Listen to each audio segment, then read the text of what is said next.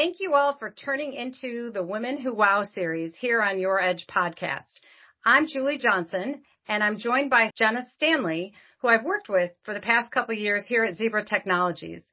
Jenna is the Senior Vice President of Services and Customer Success here at Zebra, which means she leads the core and software as a service customer success organization, as well as all portfolio and delivery teams for professional support and managed services. What's been so great about Jenna is that she's had such a success. She's been able to increase the gross margin over 15 percentage points. The other thing, though, you don't think of the services business as a degree or a function and when you go to college. It's not a major. And sort of like product management, program management, these are all such crucial careers, but you don't go to school for them. So it's really interesting to me on what is the career path to be able to get a position like Jenna? And, how did she get to where she's at? Was it certain decisions she made? Was it certain jobs she took in her past? How was she able to get to where she's at and be able to be such a great contributor to Zebra today? So Jenna, thank you so much for joining me today. Thank you for inviting me, Julie. So I thought kind of before we get to your role and what's made you successful, it's like, how did you start? And, when you were a little girl and, thinking about what you want to do someday, what were your thoughts and what kind of drove you to where you went in your undergrad majors? Sure. Well, I didn't have the path I thought I would have when I was a little girl. When I was in second grade, I wrote a letter to Dartmouth telling them that's where I was going to go to college and I wanted to go there and be a lawyer. So I ended up going, far down south to Duke and majored in psychology and economics. So a slightly different path than what I thought I wanted as a little girl. And even once I got into the work industry, mine was maybe not a linear path. I started in operations at Sprint. I moved into product management, and then moved from product management, more of a traditional hardware side, into services. But one of the things that I think was important in my path was I had some opportunities where I leveraged some company changes to go into some areas where they needed new help, and I was willing to take some risks and enter those new areas. So that gave me some opportunities. I was able to leverage some, dynamic business changes when Nortel got acquired by Avaya in my career path. And I had some outside help from a coach to take the courage to go in and ask to run the entire services business as we reorganized for that acquisition. And that was a big turning point for me in the career. So having some help, taking some risks, and finding some courage to ask for some jobs where I may not have been the top candidate, but successfully influenced my way there. Those were some of the things that got me to where I am today. I think, though, it's great because you are known for taking initiatives and being gutsy and not afraid. And clearly that letter that second grader wrote kind of indicated your path. So I think that's terrific. You spent so many years focused on the operations and the product management and everything, and ultimately moving into services. But what is your sweet spot? Obviously, taking chances, taking initiatives, being gutsy. But what else is it about you that makes you tick? Yeah. One of the things I'm sort of come to learn about myself is I do like to problem solve, and I like to drive some transformation. And, I would say, transformation is a theme throughout all the types of jobs I've had. I've come into either less mature businesses and helped define and transform them, or in some cases challenged businesses like where services was headed when I came into Zebra to do some turnaround work. So for me, I like to find some opportunities to help with transformation and problem solving. But I've also learned in terms of my personality and what makes me tick, that I'm a connector. For those of you that have read any of Malcolm Gladwell's work, like Tipping Point, those books and his writing really resonates with me. I'm a connector, so working in areas where I can work with a wide pool of other business functions and divisions, which services is a very strong area where that's important because you're supporting all the product business units, you're working tightly with supply chain. That's an area where I find energy and maybe a sweet spot. So Jenna, talking about the importance of being a connector, obviously, being, willing to take initiatives, that is something else. What do you think, are maybe, attributes or characteristics, personality, or, even, previous jobs? What do you think it takes to really be, successful in services? And maybe what kind of person do you think, if they're looking at services, what would make them think that they could do well there? Sure. I think whether people are interested in services or customer success, I think both jobs are really oriented around a couple key mindsets and skill sets. I think both collaboration is critical. You have to collaborate with the product teams, the sales specialists and account managers, and certainly some of the other functional teams to be successful. You've got to be very good at problem solving. One of the things that's fascinating about services is you're ultimately helping the customer drive technology into their business to solve a problem. And oftentimes you're working on life cycle problems throughout that technology deployment. So you've got to be interested and willing to drive creative problem solving. And sometimes that means you've also got to be resilient. Many of the things around customer support and managed services arise when customers are having challenges, and therefore, you've got to not only problem solve, you've got to be resilient in terms of knowing, that's when the customer needs us most, is in times of trouble. So being able to be resilient, I think, is a key area where we continue to train people and give them more skills, but it's also something I think people who are going to be successful can bring to the table in both jobs as they work with customers through the life cycle. So those are, I think, important things. Yeah. Are there current certain backgrounds that you recommend, like having been in product management or engineering or sales or operations, or do you just look for, a whole assortment of people like that?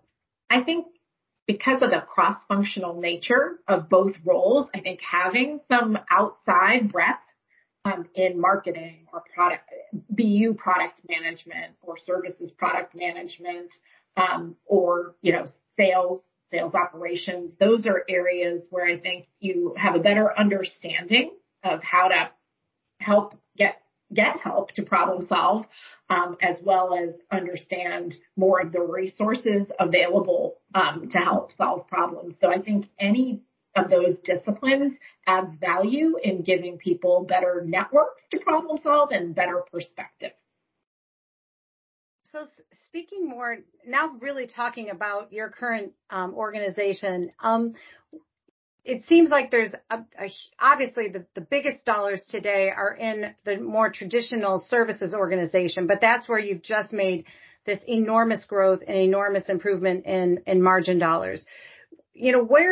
What are kind of the key areas of focus right now in that part of your business? Like, what are the things that you worry about and the things that you're most excited about for growth? Yeah, I think one of the reasons we've been successful, and I'm going to pull something right out of your prior podcast that Jane said that resonated with me, which is, all of us are born with 2 ears and 1 mouth, and we should use them proportionately. One of the things that's made us successful is we've implemented some new purposeful roles like regional product managers, mirroring the product BU model, to listen more to what our end users and channel partners want from us to be successful. That's been a key to helping us redesign our processes and portfolio to grow. And as we merged the customer success and services organizations together, we now have twice as many ears out there, and an even stronger avenue to connect to our end user customers to understand their life cycle needs. So I'm excited not only about helping the customer success teams bring all of Zebra closer to the customer and driving those feedback loops, but also using more of that information and insight to drive services growth as well. So where do you see kind of the growth, over the next 2 years coming from? Obviously, this customer success organization is going to give you, hopefully, these ears and bunch of ideas, but do you sort of have a sense where you think that will be? Sure. I think there's a few levers. I'd say, maybe I'll talk about three, although there's probably a dozen. One is we're continuing to learn which customers need more help in their post-sales service framework, and we're driving some new momentum in our managed service business. And, I think there are some customers where we can help them outsource more of that work to us. And that's one area of growth. And as we look at all the analytics we're bringing to bear in that offer, whether they're from work we're doing together in Device Tracker or Visibility IQ Foresight or work we're just bringing into the Savannah portfolio, that's helping us add more value there. So that's one area of growth. I think another area of growth comes from just being able to help cross-sell, upsell more. Some areas where we've seen our ability to take data and turn that into sales that really are welcome by the customer is where we can look at things like product usage data and say, wow, we noticed that you're utilizing your devices more heavily in this use case, but it's driving damage. So maybe you need new accessories, boots, or lanyards or other things that can help them be more successful. Or we can look at data around a solution like Task Manager and understand that they're using their SaaS software task management solution to drive more tasks around inventory replenishment, and that can lead us down a lead generation for our Zebra predictive analytics, formerly known as Profitect inventory management solution. So we're learning how to take more of our data insights that we get during the service and customer success lifecycle and turn those customer opportunities and problems into sales opportunities. So, we use a lot of our service data to help improve the customer operations, but we're starting to use more of it now to help us also sell. So kind of changing kind of the conversation here, talking about you yourself, again, looking back at your career, there's so many times we talk about everything you did right, because clearly you did so many things right. I think there's a lot to learn from, things you might have done differently or different decisions you could have made, or maybe how you acted in situations that might have impacted your career differently. Do you have any stories or things that you might have done differently if you could? Sure. If I look back, I think that there are probably a few items that in hindsight I would have done differently. One item was around risk management and communicating that clearly. So back in my sort of mid-career, I think we were doing a major transformation of our service portfolio. It was timed to also correspond with a really large IT transformation the company was doing. And I think in hindsight, I think the risk of both programs impacting the business at the same time was very different than us looking at the risks of each separately. And we didn't do enough cross collaboration on managing that risk and communicating it clearly, and dialoguing that through with our go-to-market teams, both internal and channel. So, that didn't work as successfully, and some of the interrelated problems of that launch caused, I'd say probably that was maybe the poorest execution experience I can think of in my career. But when we talk about resilience, I think the important thing was I've used that experience to help think about how to approach change in other experiences differently. So if I think about the big transition we did from moving away from our repair vendor in Mexico to insourcing that business, or moving away from that vendor to a new vendor in CTI back in the last 3 to 4 years, we did a lot of socialization of risk. We did a lot of collaboration with our IT teams and other partners. And while there were challenges in some of those programs, everybody understood what those risks were. We had socialized them, and we had built in contingency plans to, get through them. Were there things that could have gone better? Sure. I think that's always going to be the case as you execute really big corporate-wide global transformations. But I feel like at least what I've learned in the past from failure was able to help me more successful in future engagements. And I think that's one of the things that I look for in leaders in general, no matter what business I'm hiring for, is that ability to learn, take those learnings, be resilient, and grow in terms of your leadership and business acumen. So I think that's an example of something I wish I'd done differently, but a learning. Good learning from failure, right? Yeah, exactly. And then I think maybe the only other thing, and maybe this will take our conversation in a little different direction. One of the other things I would have done differently is at one point in my past pre-Zebra experience, I was working in a company where the culture was really toxic. And I stayed because I was committed to some of my, organization, to my boss, and I'm persistent. But I think in hindsight, I think I would have made a change earlier. Because once I left, I realized just how, maybe unhappy that role, made me, and leaving, and having that perspective being out of it, maybe I would have made a change earlier to find a company with a culture more like Zebra's, where, it's just a more productive, energetic, place to work.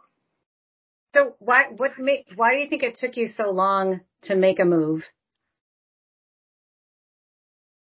I think partly, sometimes we all get so busy doing our job, we don't make the bandwidth for development or personal balance. I think that was certainly part of it. There was a lot going on, and that was part of it. The other part is, I enjoyed a lot of the people I worked with, and I felt committed to the success of my organization. But, at some point, you have to also, enjoy what you're doing, not just at the professional level, but at the cultural level. So, I think those were the two things that kept me there longer. So talk to me more about the Zebra culture. I think this is something we probably should talk more about, because everyone's always, we're so busy. But, what are some of the things about the Zebra culture that you enjoy the most and find makes you the most productive? One thing I noticed right away is the desire to actually talk about and recognize culture as something important. And I think that's sort of the first step to having a good culture is actually recognizing it's important. And I started the week that Zebra kicked off Leaders in Action. And it was odd because there was no one in the office. The entire 250 person executive team was in Leaders in Action, and I was in Lincolnshire all by myself. But the fact that my first experience was that the executive team had committed that type of investment to the program and then, spent 2 years rolling it out to everybody was just a breath of fresh air. So, what a great way to start. And I think that investment, that dialogue, that willingness to talk about it is a great sense of freedom to speak our minds here at Zebra. I think the other thing that I continue to find is the team culture. We talked about One Zebra when we finished the TSA exit after the Motorola piece, but I feel like that's how we've been operating at a much higher level than just the IT stack for back office and front office systems. I feel like the leadership teams operate as one Zebra, working towards our customers' satisfaction, whether it's, our marketing message or the way we sort of run the business together. I find in almost all instances, everybody's working together towards the same business objective and customer objective, not individual silos. Now, we're human. I was a psychology and economics major, so there's no doubt people can't be there 100% all the time, but I think for the majority of issues, the majority of the time, and when it really counts, everybody puts Zebra first, and the customer first, and their individual silos second. And that's, I've worked in 4 pretty large enterprise companies, and I think that's unusual and really desirable. Yeah, I totally agree. It's actually my favorite. What I enjoy most about Zebra really is that part of the culture. I 100% agree with you. And I think it's great that we recognize that. So, we've talked kind of about your past and your present. What about kind of future? What are there things yet you haven't done? And dare we say things you still might want to do? What have you put thought to that? Sure. Because I'm sure a lot of people would look at you saying, you've done it, you're there. But is there more? Well, my husband might say sometimes I think I've done it all and know it all, but that's certainly not the case. And, for me, I don't know that there's anything I want to do that's dramatically different. I don't want to quit my job and open a restaurant. I don't do much cooking. He does most of our cooking. I don't want to, go off and run a marathon. But I find I enjoy continuing to build adjacent accountabilities and to learn new things. So for me, the addition of the more formal customer success organization last June has brought with it a ton of incremental learning, getting closer to the customers. And I'm excited to continue to spend more time in the field with our customers and, drive more impact to our sales, top line. But I don't see me doing anything dramatically different. I like to just keep learning, and that's an exciting thing about the role is we learn something new every day. Yeah, that's for sure. That's for sure. Especially with all the customer interface, every single customer, I'm learning something. That's for sure. That's right. Yep. So, I guess then just getting a little more personal too is just, we all work these crazy hours, crazy jobs. You wake up in the middle of the night, I'm sure, thinking about something. What is it that recharges you? Are there certain things you do, certain people you meet with? What's the little bit that keeps you firing on all cylinders? Yeah. One of the things I love to do is to travel. And, I think one of the benefits of working for a global company and having a global team is I get to go out on the road to see our customers and to see our teams. That's been a little harder to do in the last few years, but it's been really energizing since last fall to be able to get back out on the road and spend more time both with the Zebra teams out in our, regions, and whether that's being out in Mexico City or in Brno or in Singapore or Penang. But that's one of the things I like to do both for work and personally. So that recharges my batteries, getting to, be out there. And while there's lots of diversity, even in Lincolnshire, being out in on the road brings that home even more tightly. Personally, I read a lot, and some of the things I enjoy reading are,